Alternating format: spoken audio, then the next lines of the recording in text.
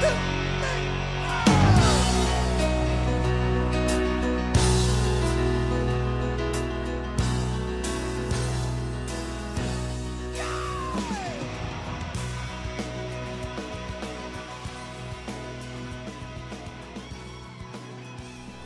morning. Welcome back to the Broadcast Retirement Network. This is BRN AM for Monday, November 27th, 2023. At our top story today, the portfolio diet may help decrease the risk of heart disease and stroke. And joining me now to discuss this and a lot more, Dr. Andrea Glenn is a postdoctoral fellow at the Harvard T.H. Chan School of Public Health. Dr. Glenn, it's great to see you. Thanks so much for joining us on the program this morning. Thanks so much for having me. And look, we're talking about the portfolio diet after Thanksgiving, and that we'll get into that in a few minutes. But the thesis here is that portfolio diet will help decrease the risk of heart disease and stroke. But let's take a step back. How pervasive are these two ailments in at least American society today? Yeah, that's a great question. So heart disease and stroke are one of the leading causes of death in this country, along with cancer. And while we have seen some benefits from medications in terms of lower risk as well, the rates do seem to be increasing, mainly related to the older population, as well as some risk factors that are also increasing. And how much of it is dietary related? I know we're going to get to portfolio diet in a minute, but how much is it related to our behavior, our lifestyle habits? Like, if I'm sedentary, our predisposition in terms of our genetics. How much of it is related to that versus what we consume on a day-to-day basis? Yeah, so there's definitely a genetic component to heart disease and stroke, but by and far, lifestyle is the biggest risk factor. In particular, diet, but physical activity, stress management, smoking, all of those are important risk factors for both of those conditions. Okay, thank you for clarifying that. All right, let's talk about the portfolio diet. What exactly? So I'm going to have for lunch chicken and broccoli steamed, sauce on the side, and white rice. What is, so knowing that is what I'm having for lunch, and that's what I eat pretty much every day, what is the context of the portfolio diet? How does that work? Yeah, so the portfolio diet the concept of it was actually generated about 20 years ago. So it was a dietary pattern originally developed to lower LDL cholesterol. So that's the bad cholesterol that's known to increase heart disease. And it is a pretty plant-forward dietary pattern. So it has different components that you add to it. So it's high in plant protein, particularly soy, but that can also include beans, chickpeas, lentils, and peas. It's high in nuts and seeds, any type. Viscous fiber sources, so things like oats and barley, psyllium, fruits and vegetables. It also has phytosterols, generally given as a supplement. And it also has high monounsaturated fats. So that can be like olive oil, canola oil, or avocado. Yeah, so it sounds very different than the traditional American diet where a lot of people go to fast food. I mean, we're on the go in this country. I mean, all of us, no matter where you are in society, people are on the go. So it sounds very different than a traditional American diet, which would have probably a lot of meat, a lot of fast food, maybe some fries every once in a while. Yeah, definitely. There's definitely some swaps that the population would need in order to follow this dietary pattern. Well, Dr. Glenn, I want to talk a little bit about the study itself and how you validated that the portfolio diet is really, I mean, it's been around for 20 years, but how it really has had a positive impact in reducing risks in these areas. Can you talk a little bit about the study? Yeah, for sure. So what we did for this study is that we followed over 200,000 healthcare professionals in the United States for 30 years. And then we used dietary reports that they filled out every 4 years to see what they're eating. And we would take part of the components from the portfolio diet that I mentioned before and see who was following or eating more of those foods if they had a lower rate of heart disease and stroke over those 30 years. And what we saw is that there was a 14% lower risk of both heart disease and stroke. And which is significant. I mean, that's statistically very significant. Dr. Glenn, I need to take a very quick break. When we come back, we'll talk about transitioning to a portfolio diet You're going to want to stay tuned right here on BRN AM.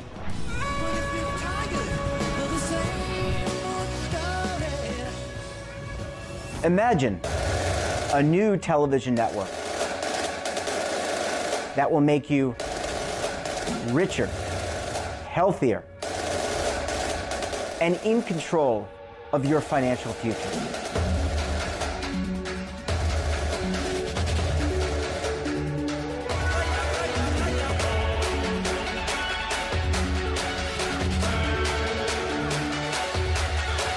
This network is for the policewoman in Nashville, Tennessee, the baker in Dubuque, Iowa, the teacher in Lexington, Kentucky.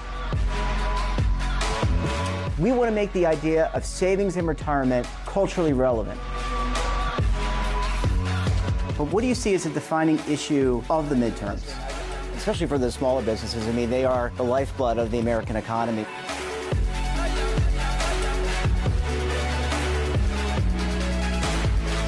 Featuring exclusive interviews, current affairs, and docuseries.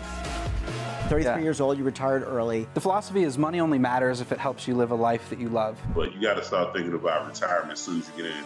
The Broadcast Retirement Network will drive very high engagement with premium partnerships. So this isn't retirement and savings for your parents or grandparents. This is for all Americans. And we're going to change the way you think about money.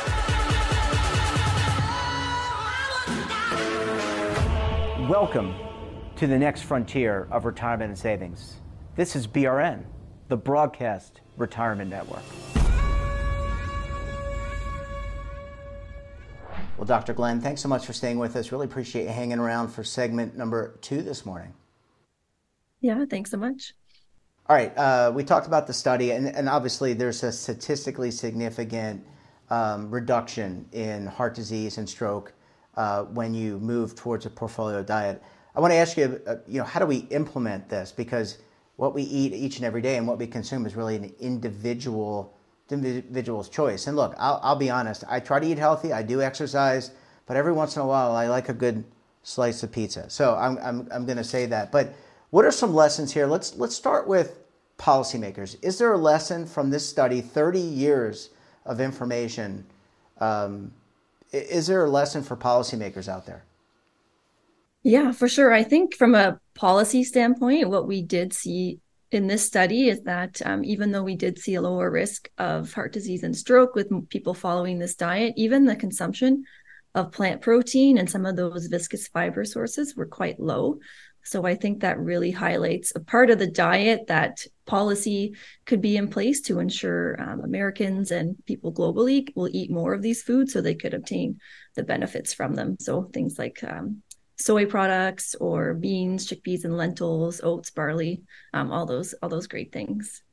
And how about nutritionists? A lot of Americans, myself included, have gone to that profession, by the way, has really grown significantly. The field of nutrition, obviously, you're heavily involved with this study and with your team.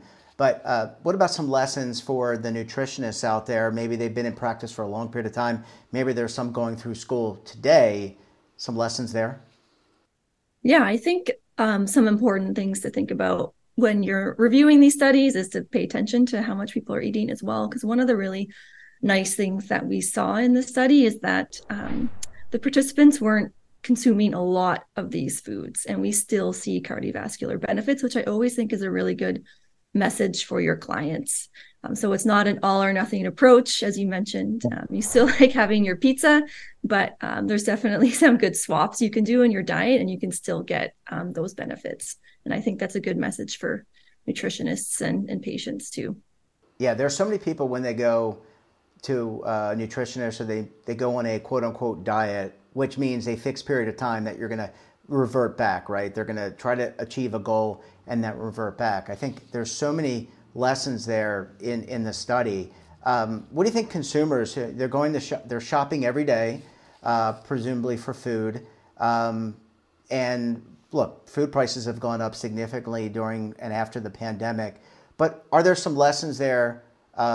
You talked about that you don't have to go all in with a particular diet. You don't have to, forgo your favorite foods. But what about shopping? What does it mean for shopping, going around that superstore? Yeah, I think the best way in terms of looking at it from a shopping perspective is to think about like what you normally eat, and then if there's some swaps that you could make in your diet to follow the portfolio diet or just healthy eating practices in general. So for example, you might want to swap like a rice and try a barley instead.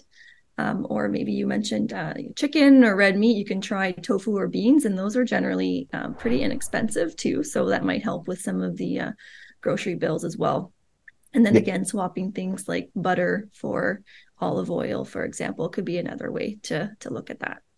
And also, you know, some frozen vegetables, frozen fruits may be a little bit less expensive, and that is an alternative. I know I make a smoothie every morning. We use a lot of frozen fruits and vegetables. And by the way, frozen vegetable protein, and that's a good way to get your nutrients, your macronutrients, but also maybe try to adhere and make swaps out for the portfolio diet. Absolutely. The frozen options are totally great, and they're usually frozen at their peak ripeness. So sometimes they might even be better than some of the fresh options. And last question, Dr. Glenn, how do you follow up? You know, the study of research is an ongoing, you know, you're always trying to learn more in science. How do you follow up this study? What do you do to follow it up? Are you continue to track those individuals throughout the remainder of their lives? Another 30 years? Yeah, definitely. We'll continue to track these individuals and also look at other outcomes like mortality, for example, or death.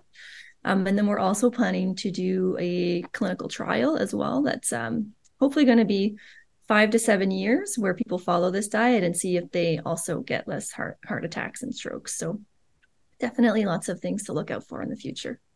Well, Dr. Glenn, we're going to have to leave it there. Great to see you. Thanks for sharing insight into your study, and we look forward to having you back on the program again very soon. Yeah, thanks so much for having me. And that wraps up this episode of BRNAM. Have a topic of interest, someone you think we should talk to? Drop us a line, and don't forget, for all the latest curated news and lifestyle, wellness, finance, tech, so much more in all in one place, check out today's edition of our daily newsletter, The Morning Pulse. Want to search our archives, check out our latest content, and visit our website. We're back again tomorrow with another great edition of BRNAM. We'll have a very special guest. Until then, I'm Jeff Snyder. Stay safe. Keep on saving. Don't forget, roll with the changes.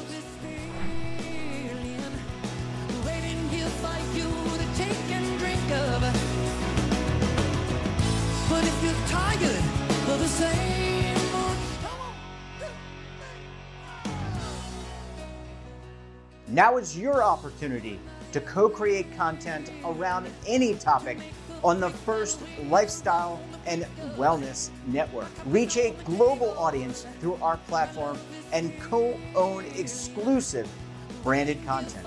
All of our programs are available on demand and also as audio-only podcasts, so you can take us on the go. Broadcast Retirement Network, available anytime, anywhere, and on any device.